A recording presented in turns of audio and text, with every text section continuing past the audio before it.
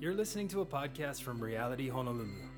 For more information or ways to get involved in the life of the church, visit realityhonolulu.com. Thanks for listening.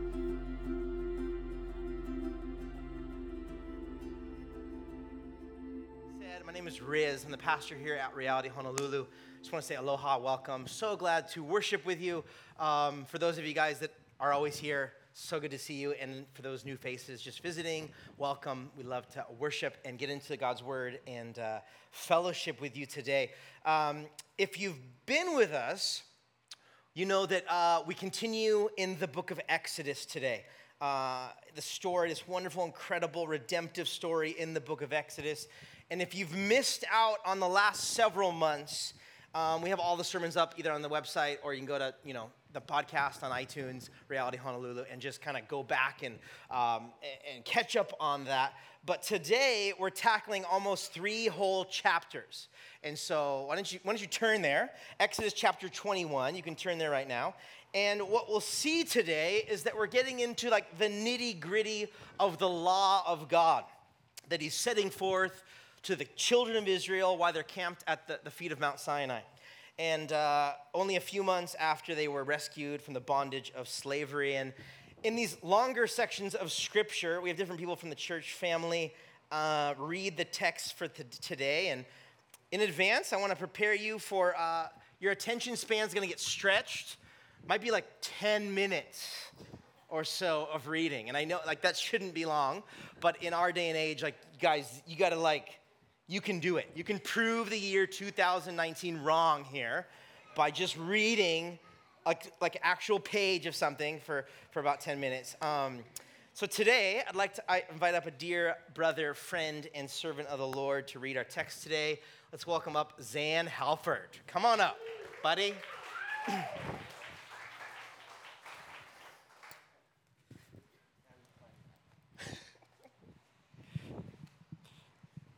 I'm so stoked, guys. So, yeah, let's just do this well. Thanks, Mario. These are the laws you are to set before them, says Moses. If you buy a Hebrew servant, he is to serve you for 6 years. But in the 7th year, he shall go free, without paying anything. If he comes alone, he is to go free alone. But if he has a wife when he comes, she is to go with him. If his master gives him a wife, and she bears him sons or daughters, the woman and her children shall belong to her master, and only the man shall go free. But if the servant declares, I love my master and my wife and children, and I do not want to go free, then his master must take him before the judges. He shall take him to the door or the doorpost and pierce his ear with an awl. Then he will be his servant for life. If a man sells his daughter as a servant, she is not to go free as the male servants do. If she does not please the master who has selected him for herself, he must let her go to be redeemed. He has no right to sell her to foreigners because he has broken faith with her. If he selects her for his son, he must grant her the rights of a daughter. And if he marries another woman, he must not deprive this first one of her food and clothing and marital rights. If he does not provide her with these 3 things, she is to go free without any payment of money. Anyone who strikes a person with a fatal blow is to be put to death. However, if it is not done intentionally, but God lets this happen, they are to flee to a place I will designate. Not me, but, But if anyone schemes and kills someone deliberately, that person is to be taken from my altar and put to death. Anyone who attacks their father or mother is to be put to death. Anyone who kidnaps someone is to be put to death, whether the victim has been sold or is still in the kidnapper's possession. Anyone who curses their father or their mother is to be put to death. If the If people quarrel and one hits another with a stone or with their fist, and the victim does not die but is confined to bed, the one who struck the blow will not be held liable if the other can get up and walk around outside with his staff. However, the guilty party must pay the injured person for any loss of time and see that the victim is completely healed. Anyone who beats their male or female slave servant with a rod must be punished if the slave dies as a direct result, but they are not to be punished if the slave recovers after a day or two, since the slave is their property. If people are fighting and hit a pregnant woman and she gives birth prematurely, but there is no serious injury, the offender must be fined whatever the woman's husband demands and the court allows. But if there is a serious injury, you are to take life for a life, eye for an eye, tooth for a tooth, hand for a hand, foot for a foot, burn for a burn, wound for a wound, bruise for a bruise. An owner who hits a male or female slave in the eye and destroys it must let the slave go free to compensate for the eye. And an owner who knocks out the tooth of a male or female slave must let the servant go free to compensate for the tooth. Now, if a bull gores a man or woman to death, the bull is to be stoned to death, and its meat must not be eaten. But the owner of the bull will not be held responsible. If, however, the bull has had the habit of goring, and the owner has been warned, but has not kept it penned up, and it kills a man or a woman, the bull is to be stoned, and its owner is also to be put to death. However, if payment is demanded, the owner must redeem his life by the payment of whatever is demanded. The law also applies if the bull gores a son or a daughter.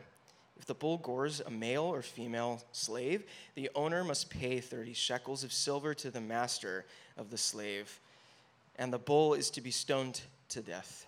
If anyone uncovers a pit or digs one and fails to cover it, and an ox or a donkey falls into it, the one who opened the pit, must pay the owner for the loss and take the dead animal in exchange.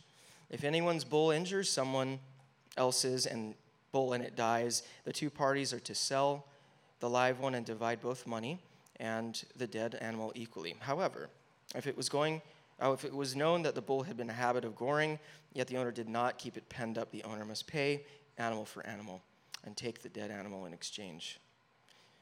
Chapter 22. Protection of properties. Whoever steals an ox or a sheep and slaughters it or sells it must pay back 5 heads of cattle for the ox and 4 for the sheep. If a thief is caught breaking in at night and is struck a fatal blow, the defender is not guilty of bloodshed. But if it happens after the sunrise and the defender is guilty of bloodshed, anyone who steals must certainly make restitution. But if they have nothing, they must be sold to pay for their theft. If the stolen animal is found alive in their possession, whether ox or donkey or sheep, they must pay back double. If an animal grazes their livestock in a field or vineyard and lets them stray and they graze in someone else's field, the offender must make restitution from the best of their own field or vineyard. If a fire breaks out and spreads into thorn bushes so that it burns shocks of grain or standing grain or the whole field, the one who started the fire must make restitution. If anyone gives a neighbor silver or goods for safekeeping, and they are stolen from the neighbor's house, the thief, if caught, must pay back double. But if the thief is not found, the owner of the house must appear before the judges, and they must determine whether the owner of the house has laid hands on the other person's property. In all cases of illegal possession, an ox, a donkey, a sheep, a garment, or any other lost property about which someone says, "This is mine," both parties are to bring their cases before the judges. The one whom the judges declare guilty must pay back double to the other. If anyone gives a donkey, an ox, a sheep, or any animal to their neighbor for safekeeping and it dies, or is injured, or is taken away while no one is looking, the issue between them will be settled by the taking of an oath before the Lord, and that the neighbor did not lay hands on the other person's property. The owner is to accept this, and no restitution is required. But if the animal was stolen from the neighbor, restitution must be made to the owner. If it was torn to pieces by a wild animal, the neighbor shall bring in the remains as evidence and shall not be required to pay for the torn animal. If anyone borrows an animal from their neighbor and it is injured or dies, while the owner is not present, they must make restitution. But if the owner is with the animal, the borrower will not have to pay. If the animal was hired and the money paid for the hire covers the loss. Social things.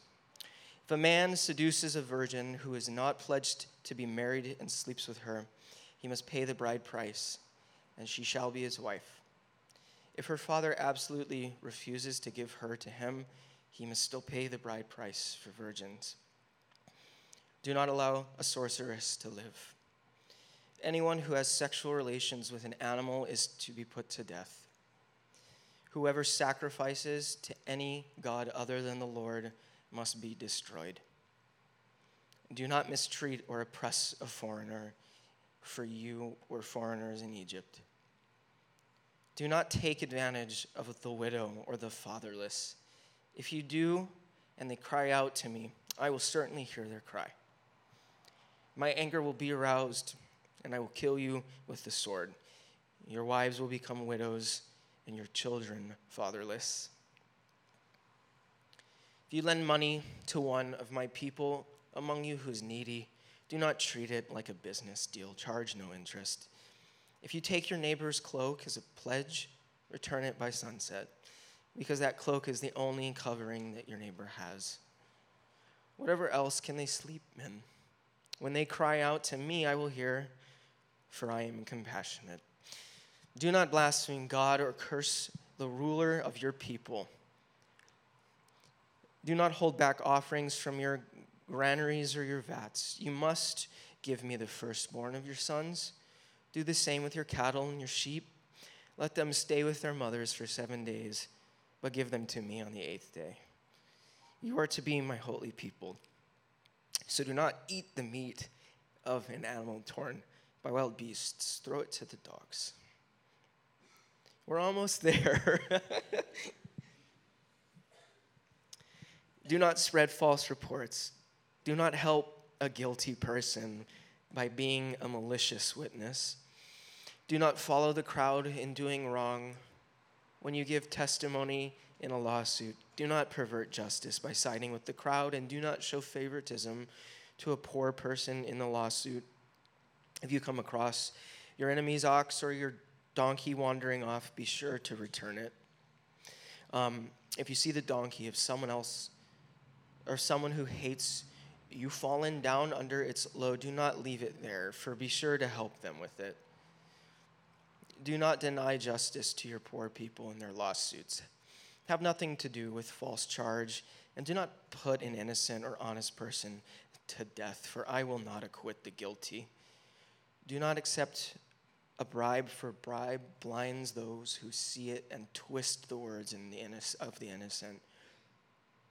Do not oppress a foreigner, for you yourselves know how it feels to be foreigners, because you were foreigners in Egypt. For 6 years you are to sow your fields and harvest crops, but during the 7th year, let the land lie unplowed and unused. Then the poor among your people may get good food from it, and the wild animals may eat what is left. Do the same with your vineyards and your olive grove. 6 days do your work, but on the 7th day do not work, so that your ox and your donkey may rest, and that so the slave born in your household and the foreigner living among you may be refreshed. Be careful to do everything that I have said to you. Do not invoke the names of other gods. Do not let them be heard on your lips. 3 times a year you are to celebrate a festival to me. Celebrate the festival of the unleavened bread. For 7 days eat bread made without yeast, as I have commanded you. Do this at the appointed time in the month of Aviv, for in that month you came out of Egypt. No one is to appear before me empty-handed. Celebrate the festival of the harvest with the first fruits of the crops that you sow in your field. Celebrate the festival of ingathering, and at the end of the year, when you gather in your crops from the field. 3 times a year, all the men are to appear before the sovereign Lord, and do not offer the blood of a sacrifice to me along with anything containing yeast.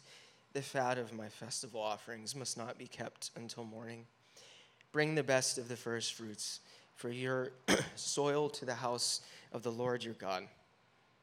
Do not cook a young goat in its mother's milk. Thanks, buddy. That is the word of the Lord. Come on. Good job, Zan. There's some weird stuff there, so good job. This is the word of the Lord. Let's pray. God, thank you.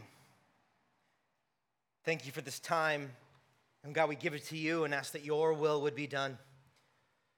God, we ask that in these pages of Scripture, in the law, in these commandments, God, would you give us understanding into your heart behind giving these, the why, the what, and how it applies to us here, now. So God, we just give you this time. We ask that you would have your way with us. God, you are God, and we want to hear from you now. Pray these things in Jesus' name. Amen. Amen. Well, I'm really thankful to have just celebrated a few weeks ago my 11-year anniversary with my wonderful wife. Amen. She's the one that leads worship most of the time on the keyboard here. She's amazing. But one of the most significant things, like usually, right, your anniversary, you think back to your wedding day. You're remembering the day that you got married, right? And so one of the most significant moments, looking back at your wedding day, well, maybe it's different for other people, but a lot of times, it's the vows that you say to the other person. It's the vows that you say to one another. And the vows, what they are, right, is each of you are declaring what you promise to do in that marriage covenant. Right? You're promising to the other person inside of this covenant of marriage what I promise to do. Right? And we know the basics, the big ones, right? I'll forsake all others for richer and poorer till death do us part. There's more, but if you're going to take away some big ones, it's the vows. The big ones are, I'll forsake all other, I'll love you forever in sickness and health for richer or poorer. But obviously, there's 1,000,001 more details and ways these are played out over your marriage. Like vows are the core, like it's the foundation, it's the beginning, like it's the statement, it's the intention of what you're going to do daily, like for years to come. Right? And in the same way, what we've seen over in our text the last few weeks is that God is actually reestablishing his covenant relationship with his people, Israel. And the 10 commandments that we studied last week are like the wedding vows. These are the terms of the covenant, right? This is the foundation, the most important, like the basis for this whole covenant relationship. Even in the language is don't have any other gods before me. That's marriage language. That's vow language. Forsake all others. And so the law, which we just read in part, we're seeing today, this is like the nuts and bolts, the nitty-gritty, like of how the 10 commandments play out in the world and how to love God and interact with others. What we read today isn't the entirety of the law. The law actually consists of 613 laws, right? The 10 commandments make up 10 of those. And we see starting here in Exodus 20 and scattered throughout the next few books of the Torah, the Pentateuch, first 5 books of the Bible, up until they enter the promised land, we see the law laid out. And a lot of times it's God gives a law, gives some commandments, gives some instruction of how the people are to live inside this covenant, and they fail miserably at it, and they disobey, and then God gives more laws, and then they disobey, and God gives more laws. And there's 613 of these different things, which we saw a picture of. I mean, it even comes down to like what to do with your friend's tunic. Like if he's only got one jacket, and you borrow it, you should give it back because then he doesn't have something to sleep in. Like that's one of 613 of these laws that God is giving to Israel. And so inside this covenant relationship, as the people of God, their lives are to be lived differently because they're now following, worshiping, and obeying Yahweh. Only, solely, no other gods. There's no other systems. There's no other ways to live. We're God's people. We're in a covenant relationship. And so that actually changes the way we live. What do we do now? We follow, we obey, we worship the Creator God, the God of our ancestors, Abraham, Isaac, and Jacob. Right, if we look back, right, Jacob, another name, Israel, he had 12 sons. Those 12 sons would become the 12 tribes of Israel. They're gathered at the feet of Mount Sinai right now. So Israel's family has now become a big nation. 2.5 million Israelites, offspring of Abraham, Isaac, and Jacob. This nation is chosen by God to be the main vehicle of blessing and salvation to the world. So they're all gathered. The covenant is being reestablished. The terms of the covenant are being laid out. And the purpose of the law, of all these, maybe to us, these weird, odd, maybe irrelevant, we're going to get to that in a second, but these laws that are given are to be instructions, commands, and ways to live. This is Israel's constitution. This is their code of morality and ethics to live by. And again, lots maybe odd or weird, but in their culture and in their context, it was very relevant and very applicable. And even in these few chapters, right, the subjects include theft and murder and justice and how to treat widows and how to deal with sex and the Sabbath, and the list goes on. Even in our few chapters here. There's a lot of different areas of life that God is bringing up and dealing with and giving some instruction to.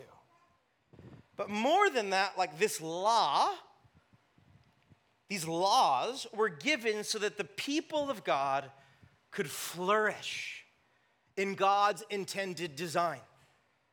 This links back to the creation narrative in the beginning of Genesis. Right? God made man and women and made all of creation. And what did he instruct them to do? Be fruitful and multiply. Enjoy my creation. You're not supposed to be enslaved. You weren't supposed to be in bondage. You weren't supposed to be devalued as human beings. Remember, that's where they just came out of. Systematic, social, centuries-long slavery. So they weren't flourishing. Humanity's not flourishing. But these laws that God is giving them are reminding them that as humanity, God's intended design is for human flourishing. Again, they had come out of a very oppressive, evil, and wicked environment, which undoubtedly had shaped them. How could it not? It's all you knew. So God, through these laws, is actually showing and revealing his heart and his nature and his character for them and others through these laws. Right? Because we can think of like laws as just bad and restrictive and oppressive even. But God is actually saying, no. This is actually going to be, you're going to live free now. You live as I designed. You're actually going to have the fullness of joy. It's actually going to work the best if you live inside of these different laws. And we have to understand, like everything else that God has given, the law is an expression of his love, a manifestation of his mercy, and a provision of his grace. And so the laws get laid out, the 10 Commandments get laid out. Not all of them, but a lot of them, right, in these chapters 19, 20, 21, 22, 23. And we're going to get to it next week, so maybe you haven't read ahead, but what is the initial response to Israel to the terms of the covenant that God lays out? Well, next week, Exodus 24:7, they say, "We'll do everything you have said." In other words, if it was a marriage ceremony, this would be, "I do." Laid out all the terms of the covenant. Will you love me? Will you do these things? I do. I commit. I'm in. I'm in. So Israel's response to this, to all of this, is, God, we will do everything that you said. Well, what's the actual story of what happens with Israel, though? They are all talk. The rest of Exodus, Leviticus, Numbers, Deuteronomy, really the story of the first 5 books of the whole Bible. If you were to nail it down, what is it? What is it? What do the first 5 books of the Bible detail? They detail and contrast God's faithfulness and humanity's unfaithfulness. God lays everything out, it's really clear, and it's really good. And humanity messes it up over and over and over and over. And God is completely faithful over and over and over and over. So the people of God here get these laws. We're in God, signed on the dotted line. They fail miserably at obeying these things. Super quick to depart, forget, choose to not follow. They make other gods, they worship in, and they make a mess of each other. Just wait till the golden calf, just in a few chapters. They do literally the opposite of what God just told them, and they just said, God, we're not going to do it, and they just do it. Like really quick. But what's important to note is that the law, rather than the law being like this legalistic way to like earn right standing or salvation with God, what the law actually did was actually illuminate and expose humanity's inability to do any of it. And what it did was it pointed toward a need for a savior. So instead of the law being like, you got to follow everything to have right standing with God and be saved, what the law actually did was expose humanity's inability to even do it. Book of Romans comments on this, Romans 3:20. Says, therefore, no one will be declared righteous in God's sight by the works of the law. Rather, through the law, we become conscious of our own sin. That's what Paul is telling the Romans. Like, you're not, like, obeying the law doesn't mean you're in right standing with God. Do you understand that you're actually, like, failing miserably to obey it? What the law does is actually just make you conscious of your inability to be holy as God is holy and righteous as he's righteous. There's a lacking, there's a need there. There's an inability to be what God wants them to be.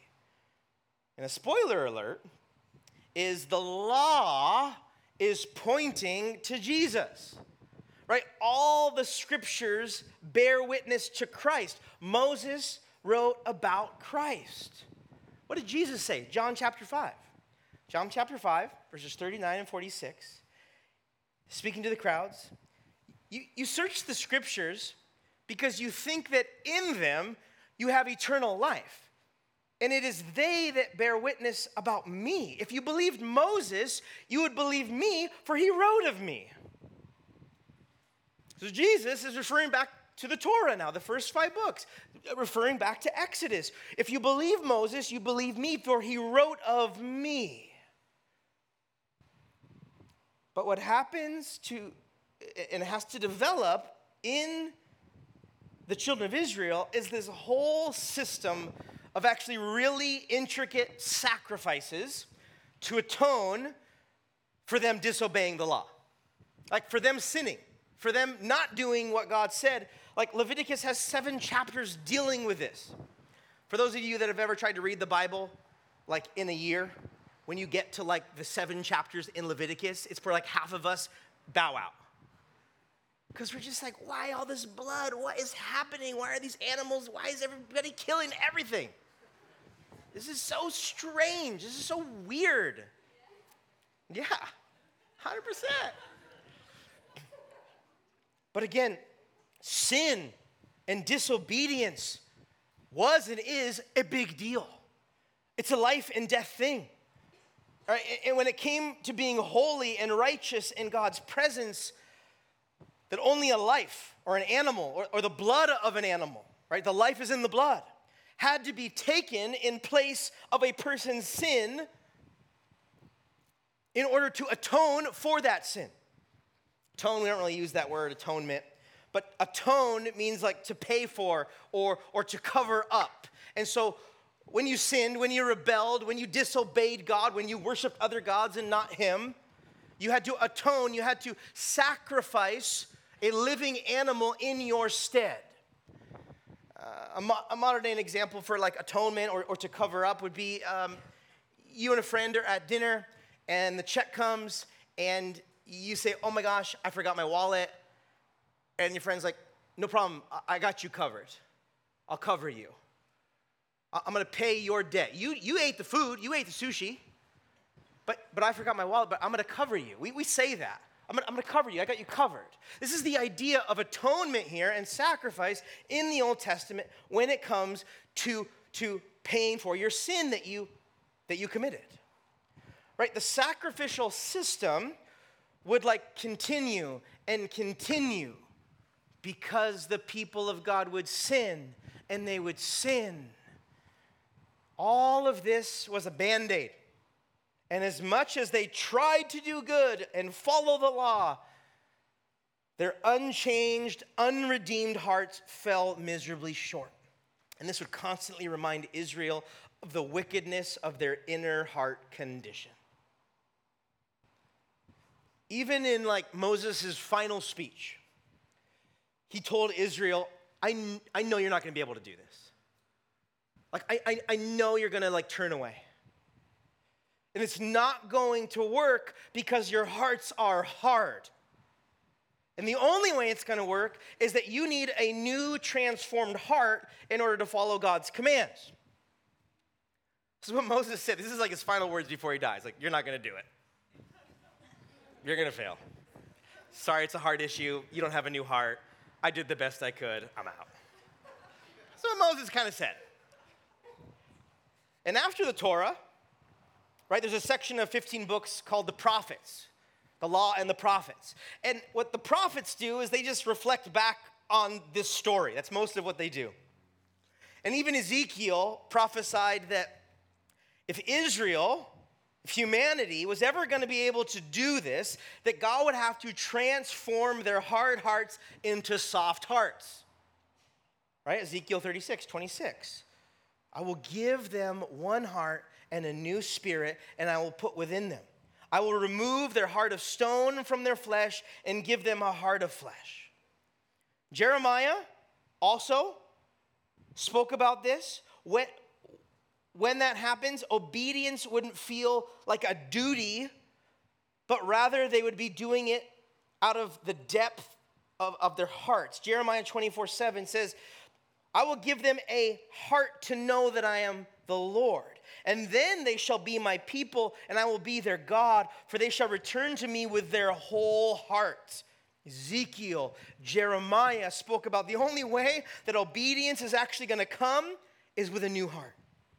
Isaiah spoke of a future leader who would one day come that would give us a new heart in order that we could obey God. All of the Old Testament is pointing to what Christ would be and do in the new covenant. Israel, the people of God, were left disobeying, unable to. It was a heart issue. It was a heart condition. All the prophets said this. Moses said this. We need new hearts. And it's not just Israel.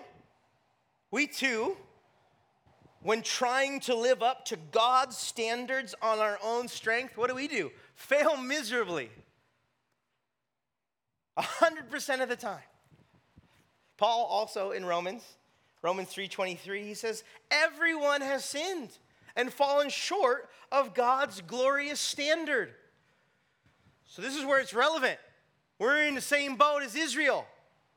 God's holy. He's wonderful. He's perfect. He's righteous. So we have a problem. We're not. We're not obtaining to his standards. There's sin and it can't be in his presence. Like, how is this relationship going to work? We've broken all the terms of the covenant.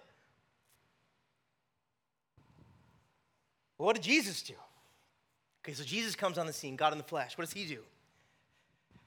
He lives a perfect life, perfectly obeying all of God's laws and all of God's standards. He never breaks one. He's sinless. First person ever. Doesn't break the law. Follows the law. Obeys God. Does not sin.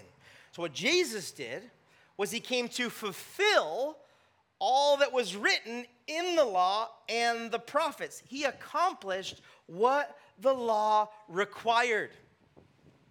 That's why it was like such a big deal that in Matthew 5, Jesus would say, don't think that I've come to abolish the law or the prophets. I can do away. I have not come to abolish them, but to fulfill them. For truly I say to you, until heaven and earth pass away, not an iota nor a dot will pass from the law until all is accomplished. So the law, all 613, all of God's standards, his holiness, his righteousness, the law, Christ kept perfectly. And, it's even crazier, and all its penalties against God's sinful people were poured out upon Christ. He actually was the final atonement. Remember that word? He was the final atonement and sacrifice for all our sins and all our rebellion. He took the penalty of it. He died as the sacrificial lamb for the sins of all humanity. He paid what we should have paid. He paid our debt. He covered up. He took away the penalty of sin that who accrued? We did. See, we could not and cannot keep God's law. Israel tried. Humanity's tried. We can't do it. But there is one who lived the life we could not live, and then he died the death we should have died. Like, that's the gospel. Jesus obeyed for us and died in the place of lawbreakers, in our place. And so, the law is not the path to righteousness. Christ is. Right? The ultimate goal of the law is that we would look to Christ, not law-keeping, for our righteousness. This is the point. So, a good question would be for us, is the law for us today? So what do you do with that? What do you do with all those weird things? Well, this is highly debated and can swing both sides. Right? The law, this is the two sides. The law should be thrown out. It's not for today. Jesus fulfilled it. Doesn't apply to us. Irrelevant. Throw it out.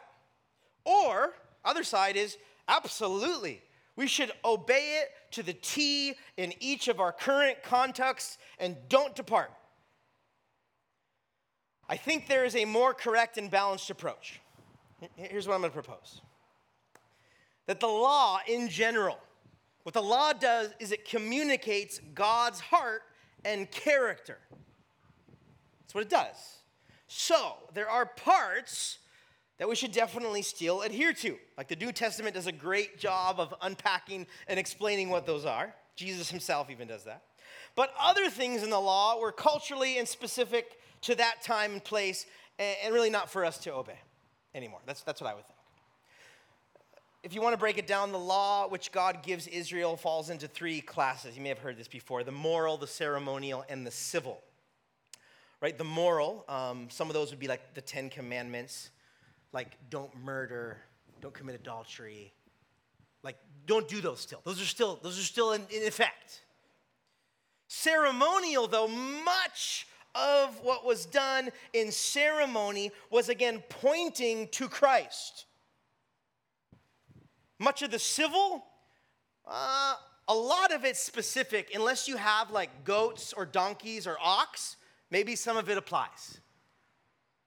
But again, we live, right, with our own laws. We're supposed to obey the government. And so some of what it's saying here in a civil dispute may not, be real. Like if someone breaks in, you're not supposed to like take it into your own hands and be the judge and the jury executioner. But the law kind of says you should do that. Right? So there's like, don't murder. Still don't do that. But if it happens, you got to go like figure that out in the justice system. You can't just go like do your own thing, like the law would say. So in a nutshell, this is what I would say. God's character is revealed in his law. And this makes the laws relevant. We should seek to learn what the laws mean and then make responsible, Christ-centered new covenant application. Because there's nuances to them, and there's stuff that still applies, but then there's other stuff that doesn't. Make sense? But what it comes down to, and what I think is important for us to take away today, is what Israel needed was a changed heart. And that is what precisely God does through Christ in us. He saves us. He redeems us. He forgives our sin. He makes us born again. We're new creations. We have a new heart. And not only that, he actually gives us himself in the person of the Holy Spirit. Israel didn't have the Holy Spirit, right, in them as a temple to live out these things. But we now do. Right, in the new covenant, because of Christ's finished work upon the cross, now we can more fully live as God's people, being continually transformed into his image, right? Not on our own ability, but on his power. Why? Because we've been given a new heart and the Holy Spirit. Literally, Moses says, you're not going to be able to do it unless there's a changed heart that comes. Right? Ezekiel, Jeremiah, Isaiah. I thought I said that maybe wrong. They're all pointing to Christ. They're all pointing to the cross. That's why the Bible, that's why reading the Old Testament and the laws are important and are relevant, because it's speaking of one who would come, our Jesus, that would die in our place, perfectly fulfilling the law, paying our penalty, paying our check, so to speak, and saying, you're a new creation, now live for me. And don't just live for me because you think you're going to be in right standing to God. I did that on the cross. You are in right standing, and so now obey me because you love me. Don't obey me because you have to, or you think you're earning something, or you think you just got to be a better person. I did all that. I was perfect. I died in your place. I paid your penalty. Now live for me because you love me and you're changed. So for us, it becomes really relevant. So what I would want us to do and pray and maybe walk in is this week. What does that look like for us? To live out God's word and God's character in your context now that you have a new heart and the power of the Holy Spirit. Again, if you feel like that's not you, you're not a believer, you haven't known the Lord, you haven't been saved, you haven't been born again, well, that's the first place to start. We gotta go there first. But for those of us in here that we feel like, yeah, I'm a Christian, yep, that's me. So then, what does that look like? What does it look like for us to love God and love other people with a new heart and with the power of the Holy Spirit? Because there's really nothing off limits now. Because you're right, our lives are no longer our own. They're hidden with Christ. We've got the power of the Holy Spirit. Like it's not up to us to try to like muster a better life. It's not. We learn from Israel. You're not supposed to, and we can't on our own strength. So for me, what does that look like for me personally? That means going into Monday, waking up, and saying, God, I can't do this without you. I want to live for you. Like, I want to like, whoever, like the email I send or the person I come to contact in, I want to love them the way you'd love them, but I can't do this on my own strength. I'll fail miserably. I just learned about that. But by the power of your Holy Spirit, would you continue to change my heart and make me more like you? Because how does outward change come? It comes from inward change. Like, all that you do, your words and your actions and your thoughts, and whether you're grumpy or not, whether you have road rage or not, no, it's real. So, it comes from a changed heart. It comes from a heart condition. So we're going to worship, as we always do. We're going to respond to God's word. And if you're anything like me, I would worship the Lord for who he is and what he's done, but I would come to the feet of Jesus and say, God, I can't do this without you. There's no way that I can love my coworker or my boss or even my neighbor. I can't get through this week without you. That's my exhortation to us. Let's be desperate for God to change us and make us more like him. Amen? Amen. Let's pray. God, thank you for your word, and thank you for the way in which you've interacted with humanity, and that we have it, and we can look back to the way you've been faithful despite humanity's unfaithfulness. And God, as a redeemed people today, God, we want to just stay in that place of thankfulness and worship. We want to remember the depths of which you saved us out of. And God, would you help us to continue to be freed of the sin, of the junk, of the stuff that maybe we're holding on to, that's entangling us, that's messing with us becoming more like you. And so God, would you deal with our hearts today? This transformed new heart that you've given us through your work upon the cross and us becoming a new creation. God, we want to lay that heart, the heart that you've given us and you're forming at your feet, and say, God, let it be in love with you, with all our being. We want our hearts to be surrendered to you, and we ask that everything that comes from us would be glorifying to you, Father. Pray these things in Jesus' name, amen.